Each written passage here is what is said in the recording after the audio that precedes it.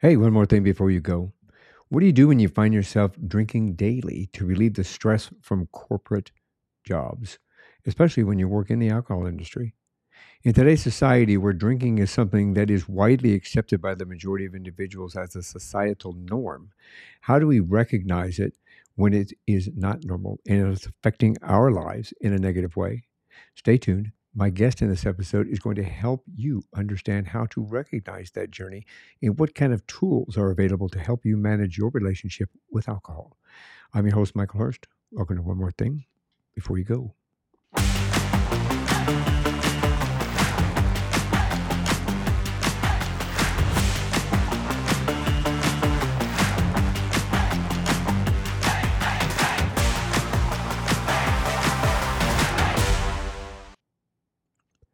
My guest in this episode is Ruby Williams.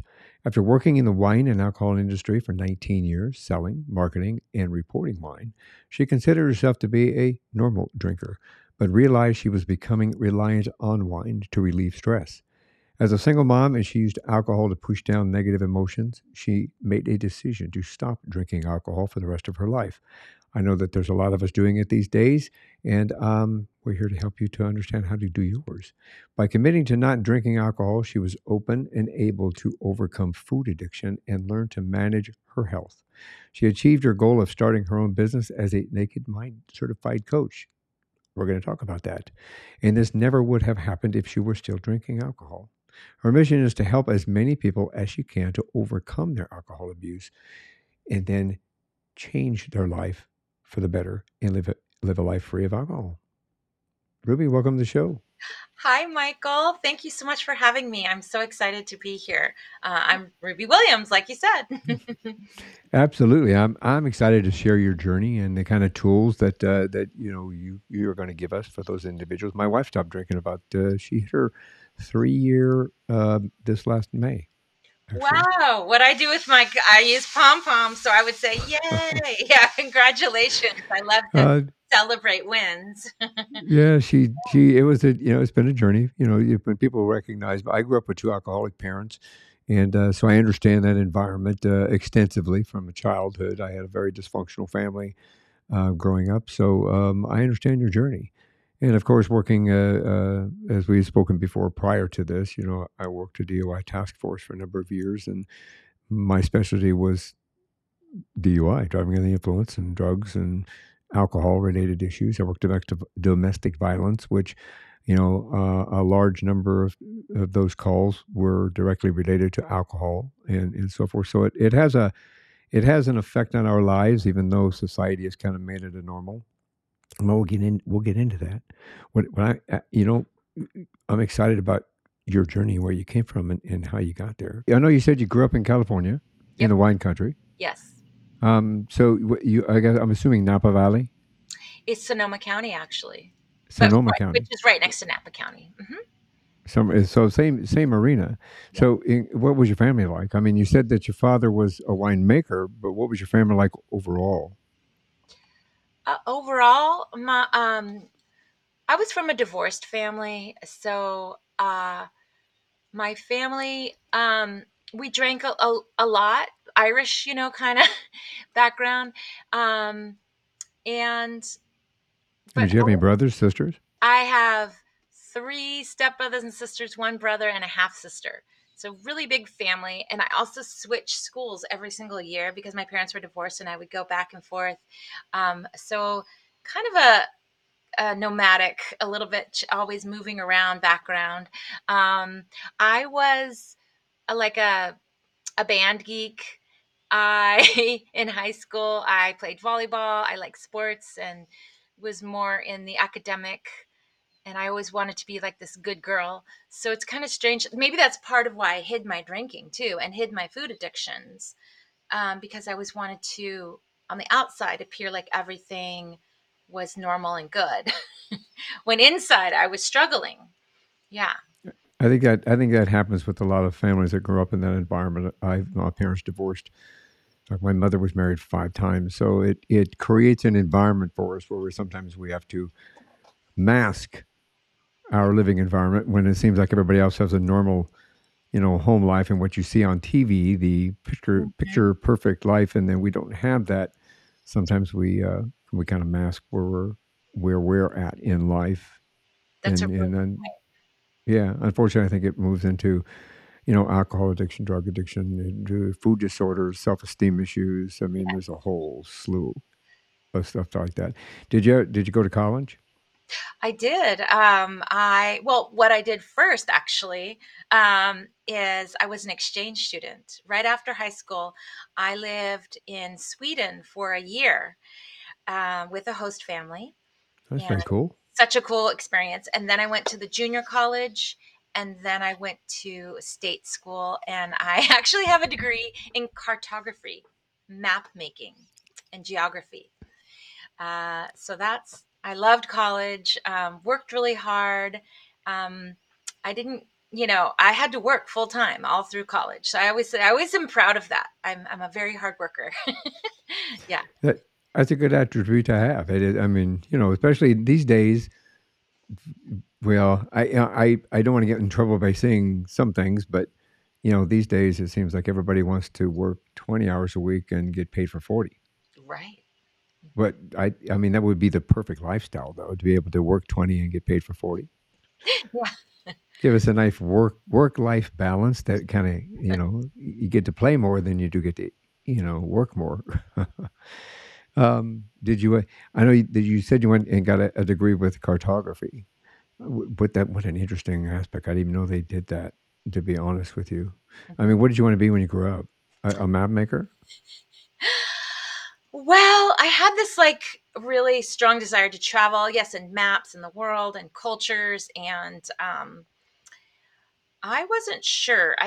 You do remember the game Where in the World is Carmen Sandiego? I got to work for the I company do. that did the design work for that.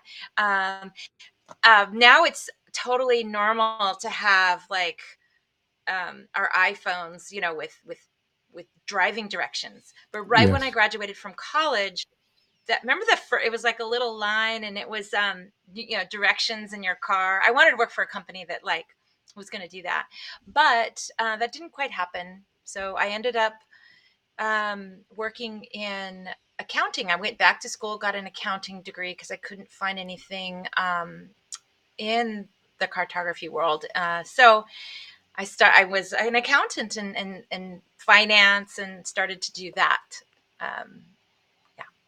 Well, it makes it diverse. I mean, I think my daughters asked me, I think we had a conversation a few years ago, and my youngest daughter said, I've switched jobs like 4 jobs now, Dad.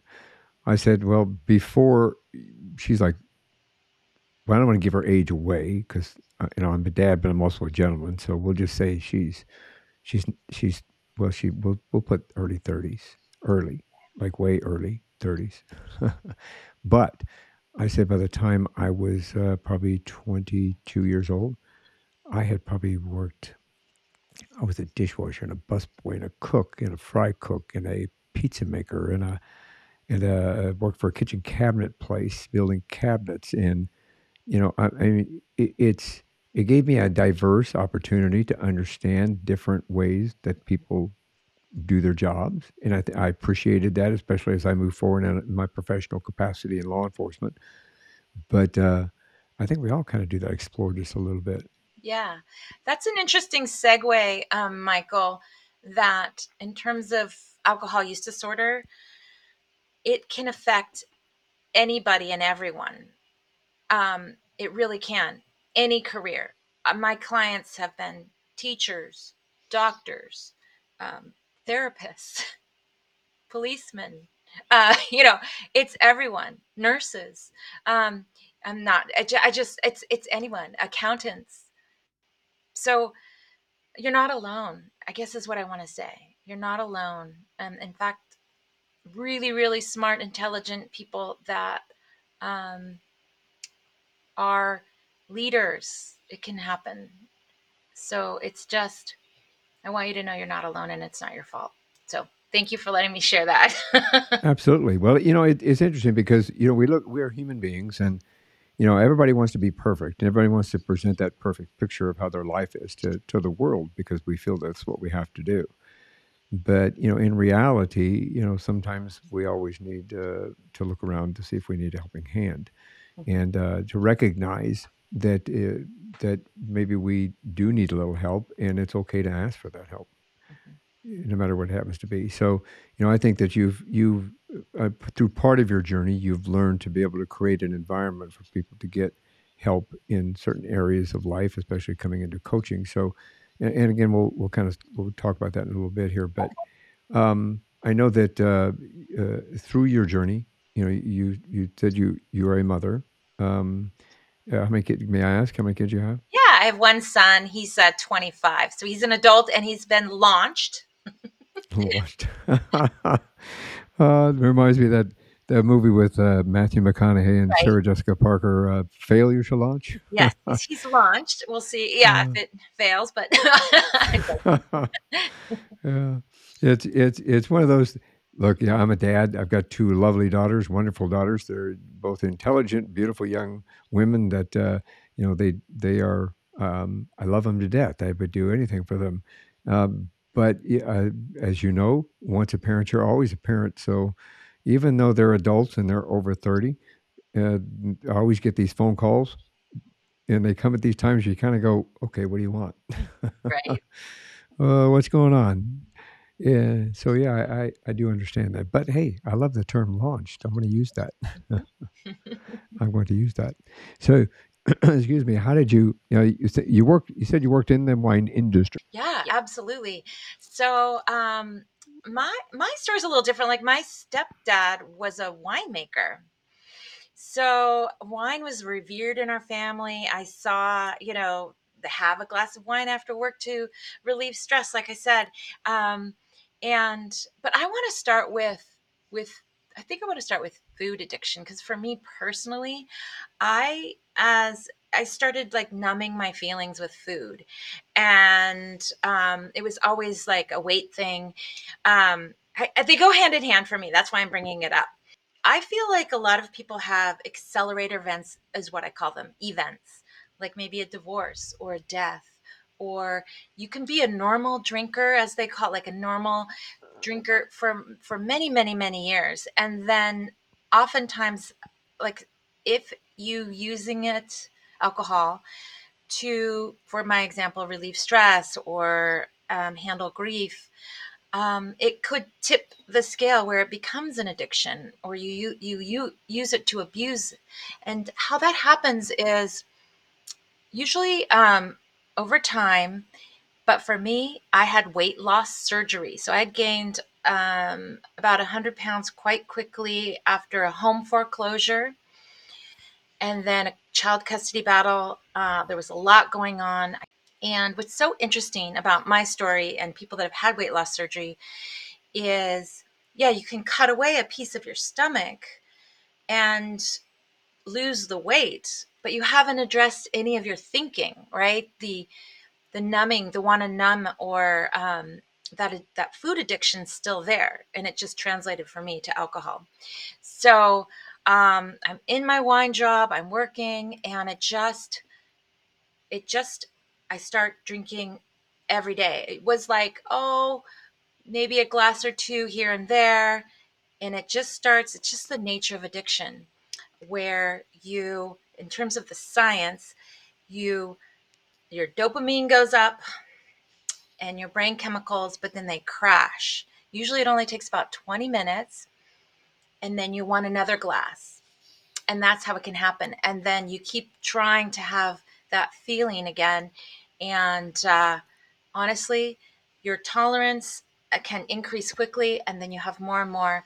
Um, and only people can self-diagnose themselves. You have to decide if you want to feel better. For me, I was feeling worse. I was in this cycle where it was like an obsession, or I would wake up in the morning and I would vow, I'm not going to drink today. And I would feel horrible in the mornings. I would start to feel better around noon, but then, like I said, I had this job, stress. By the afternoon, I was thinking, I just have to relieve stress. I'll have one glass of wine just to relieve stress. The next thing I know, I've had a whole bottle. it just kept increasing. And then my wine drinking increased or changed from hard alcohol, from wine to hard alcohol. That's when it got really, really scary. My world got smaller and smaller, meaning I wasn't going out as much. I was drinking at home alone. I would drink until I passed out and then wake up at like 2 in the morning. Go, oh my gosh, I did it again. Stay up. I would be up from like 2 to 5, beating myself up. It's just this horrible Groundhog's Day.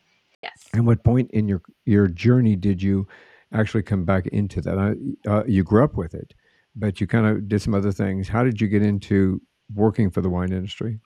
Well, I married a chef and we started moving for his business, his career, to different areas. And when we actually separated, I moved back to Sonoma County. And that's when I said, I'm going to apply for the wine industry jobs because I had worked when I was younger in the wine industry, and I really thought that's what I wanted to do. So kind of had to do with getting a divorce and moving back to be close to family. That's kind of where my journey went. And I wanted to raise my son near family and come back to my grassroots, Sonoma County. So that's that's what happened there. At what point in your life did you understand that you had, and when I ask this, correct me if I'm wrong, because we recognized with my wife, we recognized kind of an addictive personality.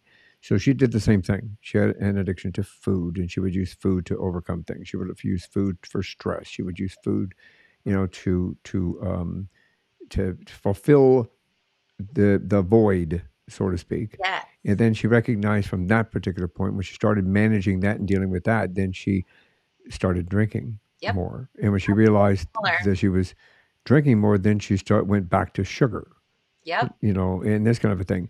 So from a perspective of understanding, recognizing how we recognize our addictive personality type stuff, at what point did you realize your addictive personality traits, for whether it be food or whether it not be alcohol? And I'm assuming food was first, Yeah. and then it transitioned into alcohol, correct? Yes, yes.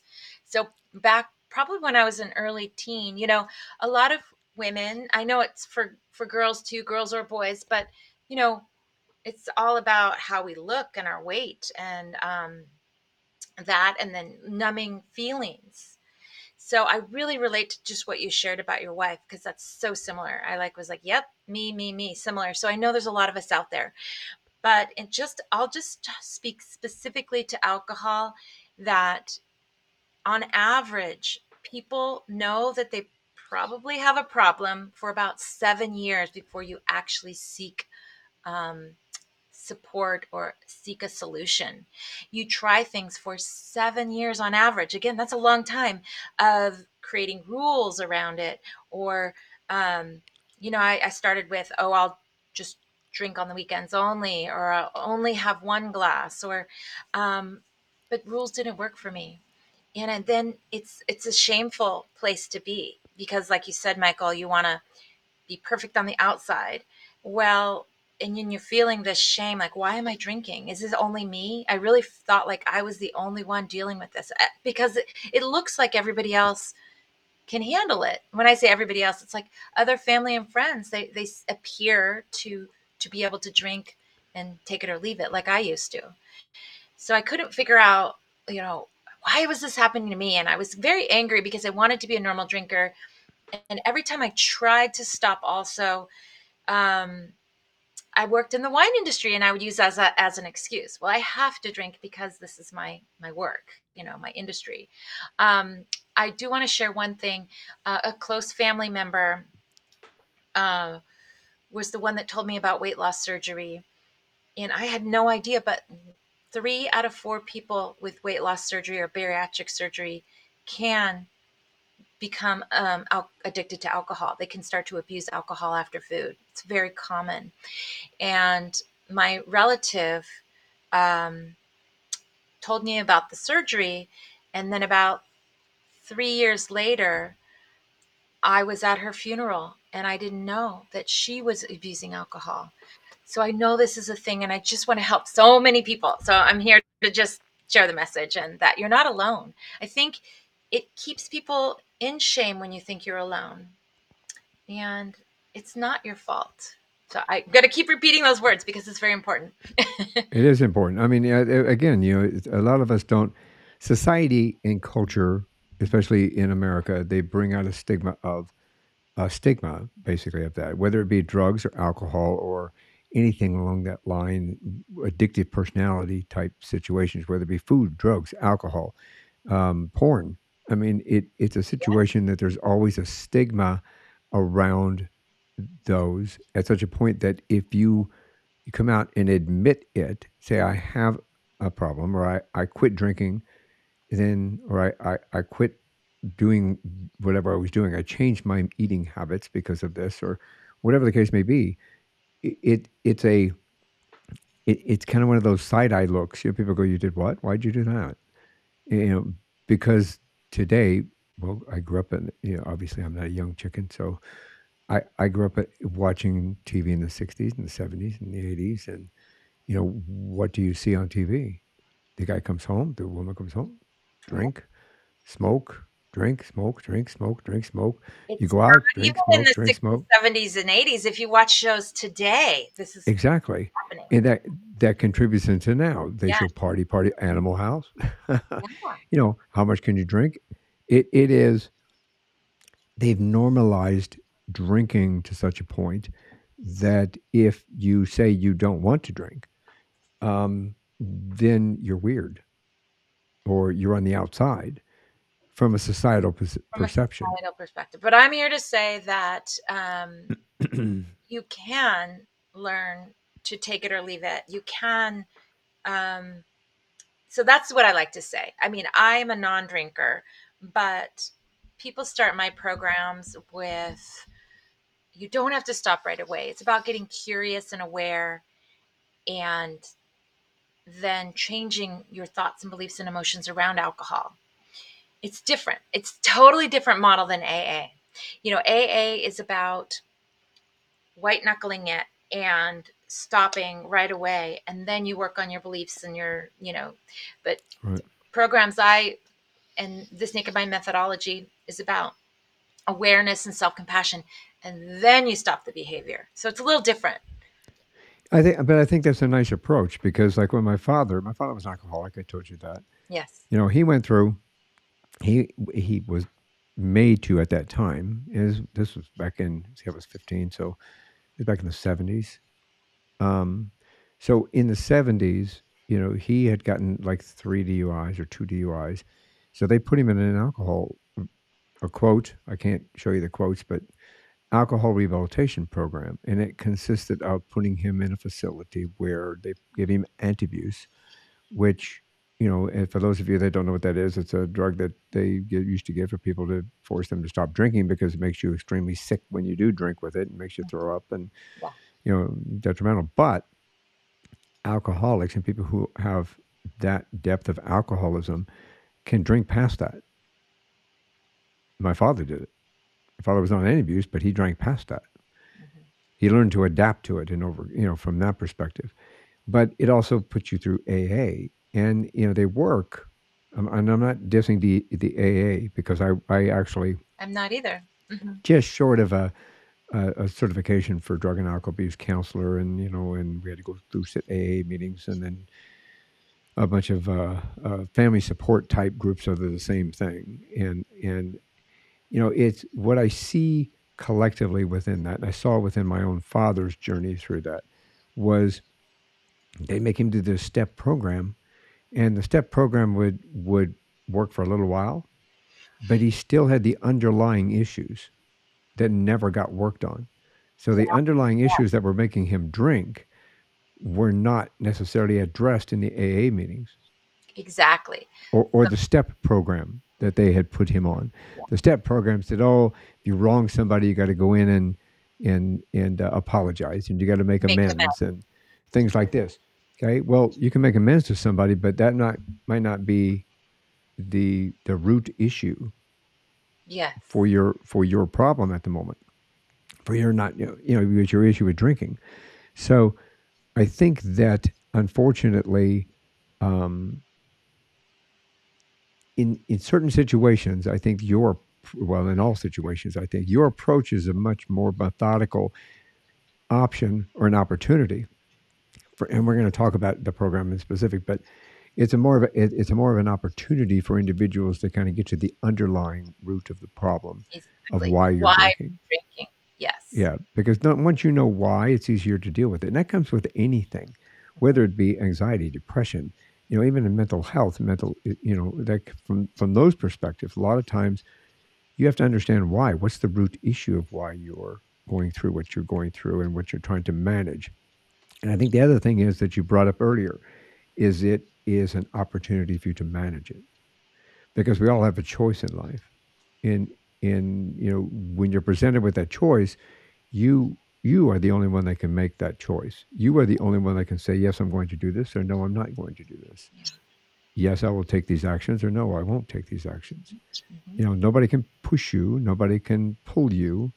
If you need help, there's always people that can hold you up. There's people that can hold your hand Hmm. as you walk through this journey. And obviously you need to be aware and look around you. There are people when you fall that will be there to pick you up, and you have to be aware of those situations.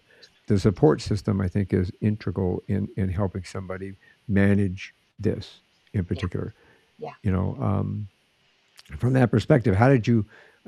So you once you recognized that you wanted to stop drinking, what kind of steps did you take in order for you prior to you coming to this coaching program that you are now, your methodology that you're now sharing with other people? What kind of tools were brought to you that allowed you to recognize and then start to overcome that? Really great question. I, like I said, I started for years with trying to manage it on my own. And I felt very alone and it didn't really work. I had, I was in denial too for a very long time. But I would say the biggest catalyst was reading This Naked Mind, the book. It, I didn't feel alone from the very first sentence of her introduction of the book. It's she starts out with, it's 3:33 in the morning. I'm laying here awake, beating myself up. Why did I do it again? And I just was like, oh my gosh, she's speaking to me. This makes sense. I also tried um, Kaiser outpatient program. Uh, and then they said to me, you need to go to an AA meeting, which I did. But I remember thinking, isn't that like an old religious book? I didn't know much about it. I really didn't. And it just didn't seem, it seemed odd to me that I go to the medical, field to seek treatment. And I was in the addiction department, and they send me to an AA meeting that's out in town. It just seems so strange to me, and that there's changes now. So I discovered there's online programs, there's all kinds of online communities, there's quit lit books, like This Naked Mind is one. There's all kinds of people that share their stories, there's memoirs. The alcohol free movement or sober curious movement is huge. And I discovered that there's just all these people out there, there's support. And I loved the science. I love not having a label. Everybody that drinks alcohol could be on the trajectory, or they're on the graph of possibly getting addicted to alcohol. Anybody, everybody. So it's not your fault. That was a really big, catalyst for me too. And then I started to share with other people in communities, and that kind of relieved some of my shame by being vulnerable and just being curious and aware and looking around, and like we talked about, noticing that it's everywhere. When I say everywhere, it's, you go to school events, it's there. There's you know you have beer at baseball games, mimosas at brunch. There's girls' trips. There's fine wine at restaurants. There's birthday parties. There's work events where you have champagne. It's everywhere. And then you watch TV, and it's in every movie. It's in every TV show. It's in series. Everybody's having a drink. Even in future, you watch a show where it's 250 years, like a sci-fi, they're drinking wine. It's so bizarre to me, now that I can see it with different eyes. And once you know and you learn something, you can't unlearn it. So now that I'm aware of where it's everywhere, it's so amazing. But the big thing is how I started is I decided with my cousin, okay, this is part of my story. We decided to try this together, and it was great to have somebody to do this with. Um, and we just tried it. We tried to have like a couple of days alcohol free, see how we feel. It was scary, but I did it. And then I tried a 30-day challenge. I don't know if you've heard of like a dry January. I Um, have heard of that. They yeah, did that on GMA pushed that yeah, actually. it's a thing. So I tried it. I wasn't 100%, I got a couple of weeks alcohol free, but that's when I knew I felt so much better that I wanted to continue this journey and I wanted to figure it out. So I also tried, you mentioned antabuse with your father. I tried naltrexone. It's another drug that it kind of relieves the desire. It's weird. Like if you're drinking like a glass of, say, wine, it stops the neurotransmitters in your brain so that it's like drinking a glass of water. But I did the same thing as your dad in that I pushed through it and I was able to still drink even though I was on the naltrexone. So it doesn't work for some people, those kinds of things. But I say try everything.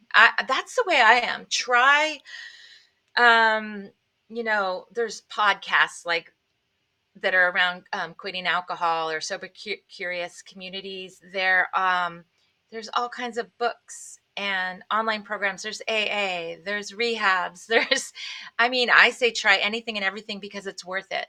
This lifestyle is worth it, and it's wonderful to be on the other side. Um, So, yeah, okay, if I can, so the tools that when you started recognizing you took you did the challenges to see if that would work. You tried this kind of thing. Were there any kind of tools that you, other than the books, did the books that you read, the what did you call it, the Naked Mind, this naked mind. this Naked Mind? I'm assuming that she is along the same journey as you're taking with alcohol, correct? Yeah, well, the book is about getting curious and aware and looking at the beliefs. So we do a lot of liminal thinking work, where you take a belief like alcohol relieves stress, and you start to dive in with each individual client. I'm looking at their stories around it. What's the truth? A lot of it's just story. Maybe alcohol did feel like it relieves stress when you first were Right. drinking it, maybe in your 20s or 30s or whatever your story is. But eventually it tips the scale to where it's actually causing stress, as the example. So, And it's a depressant. yeah, and it's a depressant. Alcohol is a depressant. Everybody think, oh, we got to celebrate, we got to celebrate, got to celebrate. But in actuality, alcohol is a depressant. Yeah, you only have about 15 to 20 minutes of a buzz feeling. Even if in my end of my drinking years, I didn't even get any kind of a buzz feeling. It was just in my head.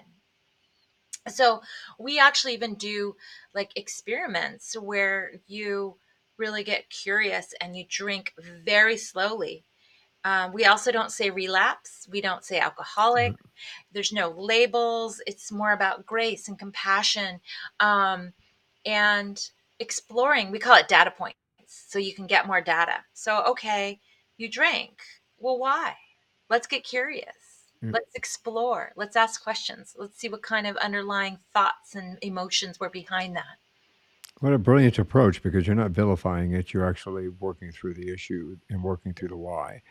Yes. I think, in society today, in like I said earlier, whether you're dealing with even mental health or um, if you have PTSD, for example, as well as something like addiction, whether it be food or whether or not it be drugs or alcohol.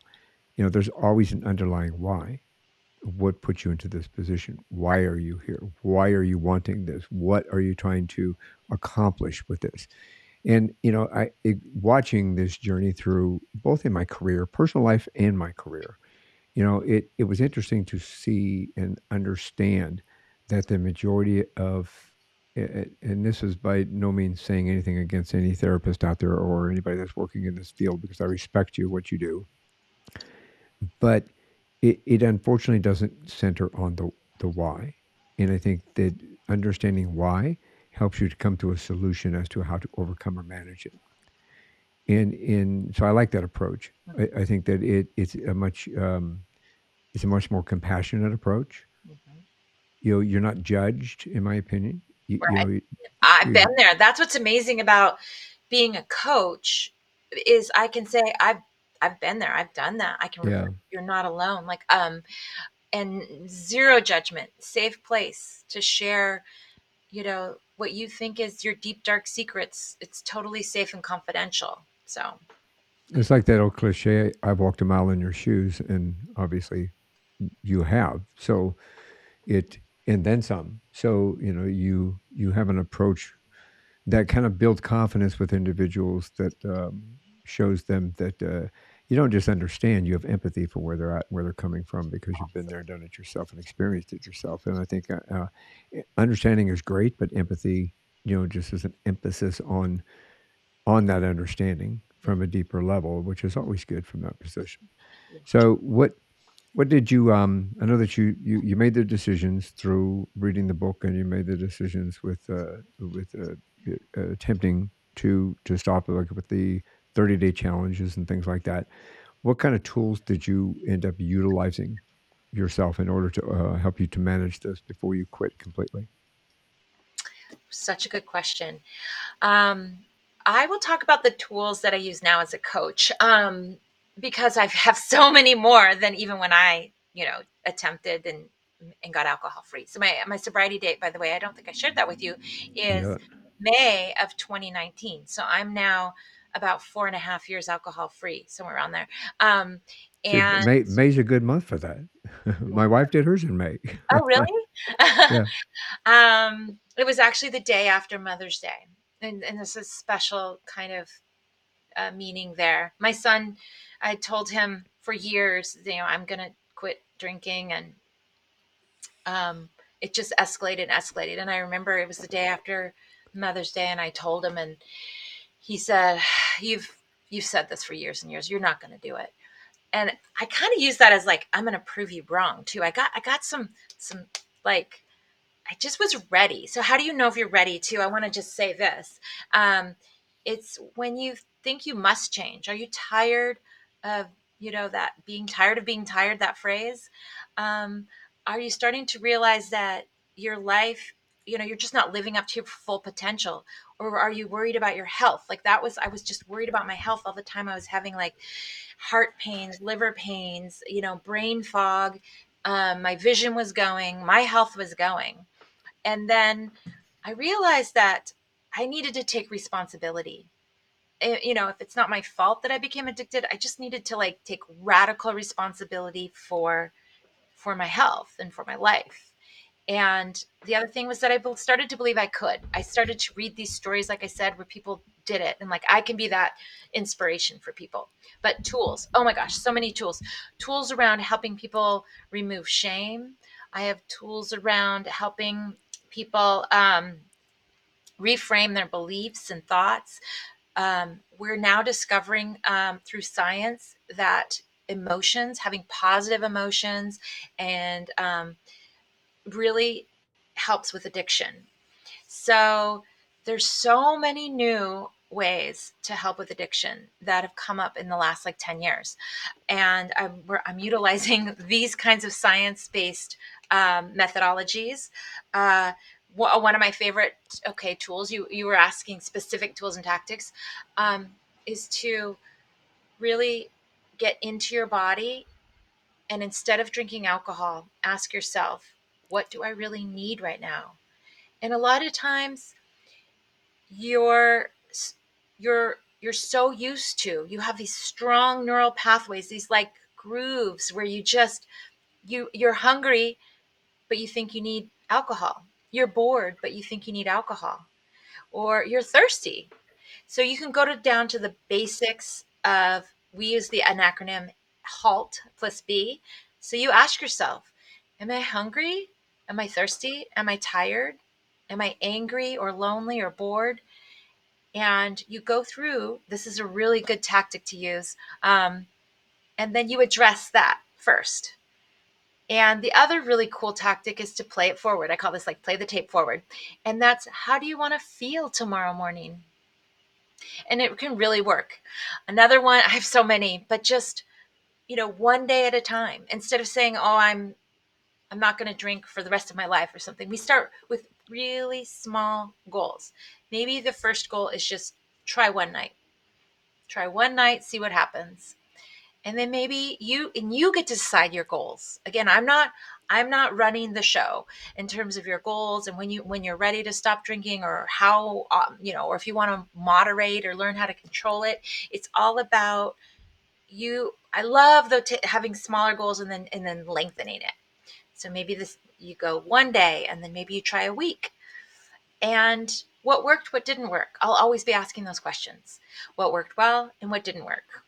So Baby it's steps, like teamwork with a coach. It's really an eye guide, like baby steps, and baby steps. one Definitely. step at a time. One step at a time is really important.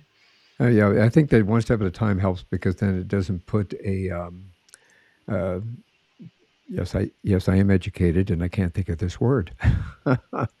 It doesn't put a preconceived notion in your head that you have an expectation to have to complete something. Like, oh my gosh, I've got a test at the end. I've got a test in 6 weeks. Right. That kind of a feeling. You've got something that this is just one day at a time, one step at a time, and one day at a time. It comes as it comes, Yeah. which is, I think, a nice approach because it allows you to take the process and embed the process within ourselves Hmm. to allow us to move forward at a pace that we're comfortable with. Hmm. And in this methodology, you learn. So it's about, instead of like I said, with AA model, you just stop drinking and then you Yeah. start to learn or figure that. Here, where it's like grace, compassion, awareness, curiosity, and Right. learning. And then the last thing is changing the behavior, actually. So it's a lot of learning first. And Well, that goes back to understanding the whys. You understand why, then it gives you maybe it gives you a foundation, I think, Mhm. for understanding what tools that you're going to use in order to change. You can't build a house without putting a foundation down and putting the Exactly. walls up first, and then it's just a progress type Yeah. situation. So, what really inspires you to be? You talk about your tools, you talk about what you've done, but you decided to become a coach in regard to this, the Naked Mind certified coach. Yep. What inspired you to be a coach?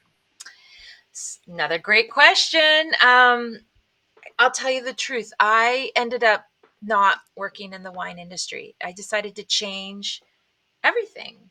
I just couldn't support an industry that I believed was hijacking people's brains and creating like you had said, because you were a cop, it creates dysfunction in families. Parents aren't as aware. And I feel like I just got way off. Your question was, though, about what inspired me to become a coach. Well, all of that. I wanted to help society. I realized that, as a parent, I wasn't as present or kind when I was drinking. My personality changed. I'm more likely to be angry, pick arguments. It's just affecting work productivity. It's affecting people's potential to be their better selves. So in terms of just, I want to be a part of the change, part of the alcohol free movement. I want to be helping people live just feeling better. I mean, the point is we want to feel better. And um and also we want to want to give back to society as well. I worked in the wine industry, like I said, and I was in wine marketing. I was helping promote wine, selling wine. Maybe people became addicted because of some of the ads that I produced. So I really wanted to um, figure out a way to just not let anybody else be in that deep, dark hole. Because when I was in addiction, I describe it as like a deep, dark hole or a dark cave where my life was getting smaller and smaller. And it's almost, I don't want to say in any kind of religious way, but it was like an enlightenment to see the light. Like when you're living in this deep, dark hole and you're in a cycle and you really, it's so hard to get out of it. I couldn't figure out how to get out of it. But it's the opposite. When you start to sleep better, you get some alcohol free days, you feel better, your mind clears up, you all of a sudden have more energy. That makes you more likely to exercise more, do better at work, improve your relationships, become a better parent. um, all of these things are possible and happen. So why did I become a coach? Because I knew what it was like. I wanted to help others, and I answered these three questions, Michael. It's who am I, what do I want, and what is my passion? And I spent about 6 months diving in to those three questions. And it's not who am I, like I'm a mom and I work and at this job. It's who am I deep inside. And the love and joy and compassion and empathy for others has come out so strong. Um, and this is just my passion. I want to give people hope and inspire and motivate and guide and provide a roadmap with solutions as well. So it's not just the Yeah. fluffy, it's I have actual solutions where clients get results. Period. Well, that's an amazing. Yeah. I mean, it's nice when we're able to find our purpose in life, and Yeah. sometimes our purpose changes in the middle of our journey. I mean, we understand that the purpose that we thought we were on wasn't necessarily the one that we're supposed to be on permanently or for the next chapter in our life. Exactly. So finding your new purpose in life, I think, is a very positive thing because we all want purpose and we all want a reason for being here. And the benefit of being here with something that can help other people is that not only do we achieve our own goals of wanting to help others, Mm, then we can help those people by holding their hand through their journey. So that yeah. again, you said earlier, they're not alone, which is really a good thing. Um, the the in starting your coaching journey, tell me about how you got into the coaching system. How did you get? What happened there? How did you get into that? Well, I had read Annie's book, like I said. Annie Grace wrote This Naked Mind, um, and then I did her 30-day challenges, kind of like a dry. It's called an alcohol experiment. It's like a dry January or a dry March. Um, and then I was on her mailing list, and I kept getting these emails that she's starting this Naked Mind Coaching Institute to teach people to be coaches to help others. And to be honest with you, I felt it. I felt it like I knew this is what I wanted to do. I just felt so strongly with all of my being that this was my next chapter of my life. And I signed up. I got um, approved, and I did the training, and then I started my entrepreneur. I became which was one of my other things I always wanted to do was have a business for myself. um, it's hard to be an entrepreneur. There's a lot of challenges, but it's been really, really cool, and I'm learning so much. Everything's figure outable, but I love to challenge myself. And when I was in that drinking cycle, I couldn't even take a class. I don't think I couldn't have done any of this. I just every night it was the same. It was making it through the day, then drinking in the evenings, maybe watching TV, and passing out, doing it again the next day, and just not sleeping. So, um, yeah, that is how I became a coach. And now I've been coaching for I was certified. Here's my in September of 2020, and I've had Congratulations. Hundreds and hundreds of clients. Yeah. Congratulations. Congratulations. Thank you. What are the principles behind the Naked Mind methodology? The principles are led with grace, compassion, curiosity, awareness, science based approach. So that's what's really important. It's very science based. We really look at the the mind, the neural pathways, the brain chemistry, the different parts of the brain that are affected by addiction. And then we also have a big component with emotions. And it's all based on liminal thinking and reframing these beliefs and thoughts and feelings and perceptions that we perceive, or maybe our body even gets excited when you just even think about pouring a glass of wine, for example. But we dive in everywhere. We also look at, there's three layers, by the way, that we look at. First is the substance itself, that alcohol, the components of, like, it's basically ethanol, gasoline. It's a toxin for your body. How does it process in your body? What happens to your body? There's the physical parts of it. There's society.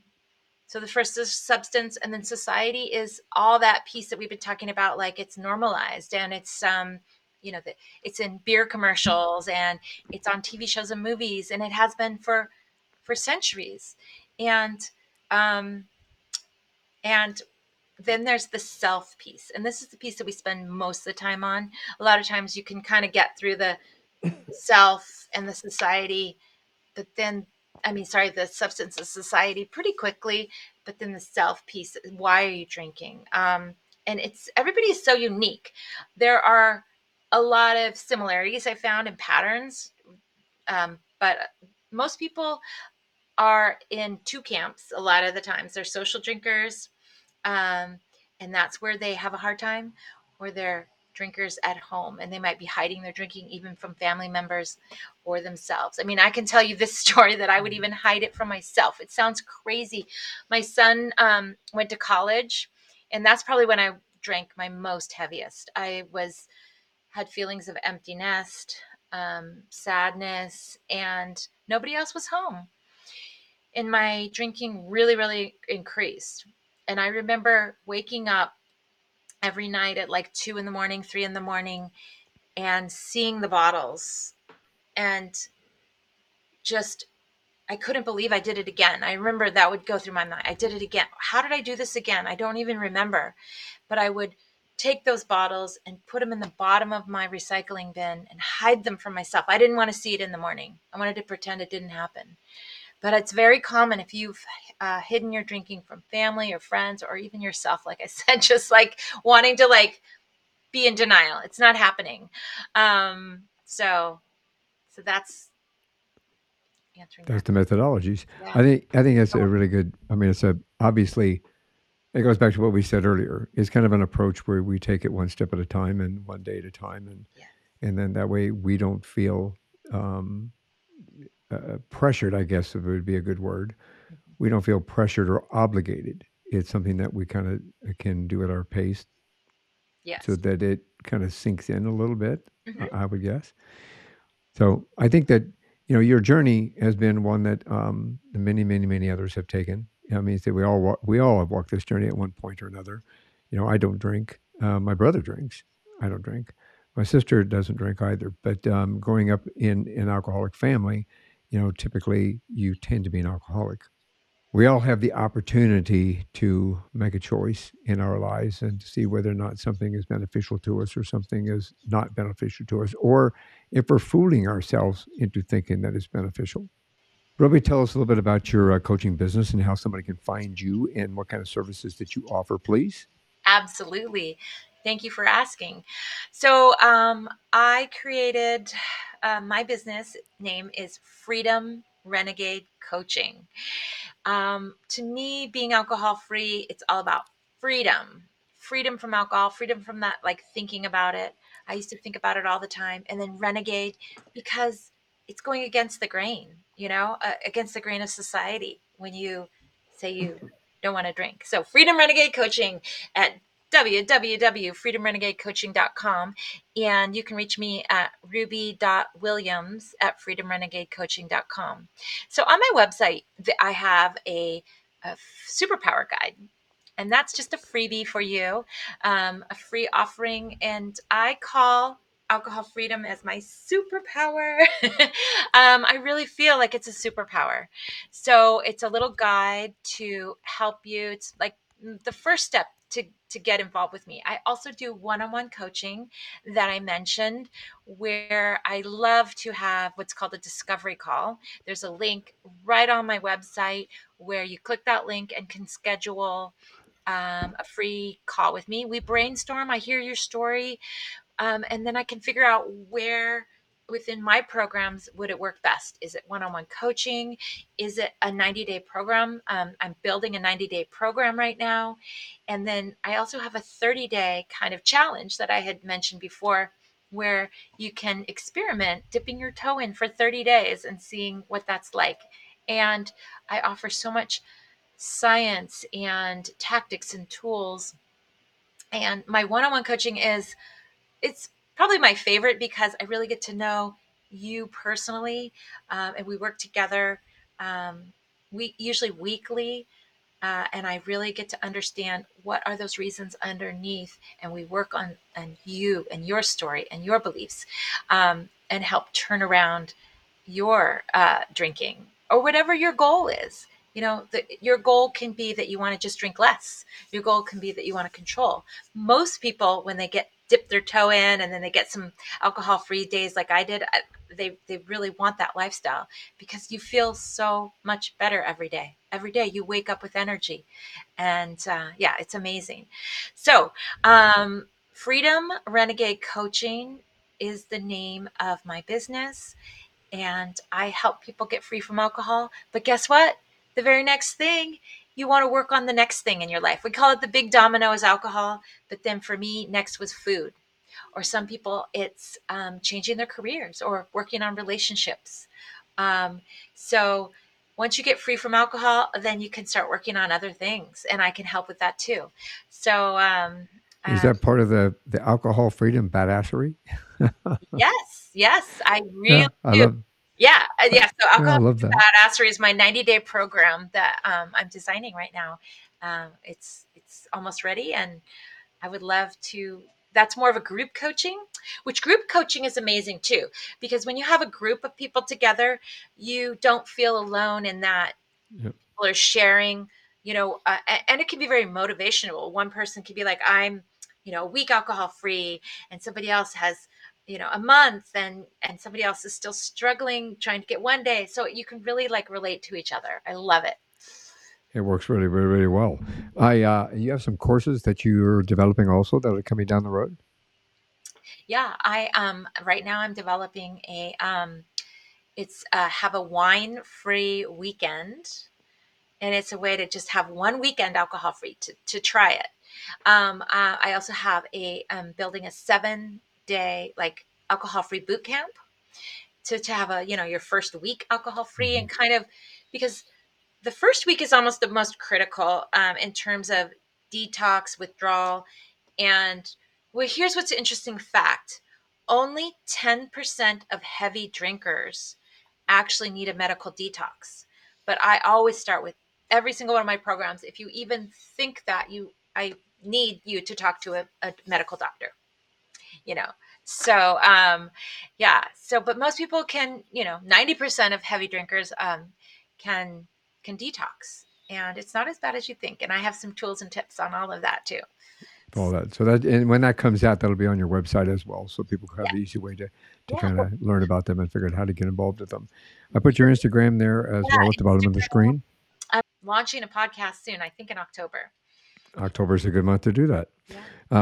That's my birthday month, so it's always a good month. But yeah, I'll make sure that all that's in the notes, show notes for everybody, and then there'll be a webpage dedicated specifically to this episode that'll have all those links, how to find you in those areas. So, uh, look, I really appreciate you coming on the show. I really appreciate your journey and where you have come from to get where you're at, Ruby. And this is one more thing before you go. So, I always ask, do you have any words of wisdom that you'd like to share before we leave? before we go, one more thing. Um, if you're struggling in this way, you really can. I want to give you so much hope. And the thing that I didn't realize too, not only the health and just the confidence I have, I can look at myself in the mirror again. I have trust in myself. And that has gone so far just to living this lifestyle. I just want to give you so much hope that if you're struggling, that you too can change. You can do this. Amazing words of wisdom. Thank you very much. Again, Ruby, thank you very much for joining me on the show today. I really appreciate it. I hope that we've been able to inspire, motivate, and educate some people out there, and they can move forward in life. Again, I'll have everything and your website and how to get in touch with you available on the show notes as well as on the website. And for everyone else out there, one more thing before you all go. Have a great day. Have a great weekend. Thanks for listening. Thank you. Thanks for listening to this episode of One More Thing Before You Go. Check out our website at beforeyougopodcast.com. You can find us as well as subscribe to the program and rate us on your favorite podcast listening platform.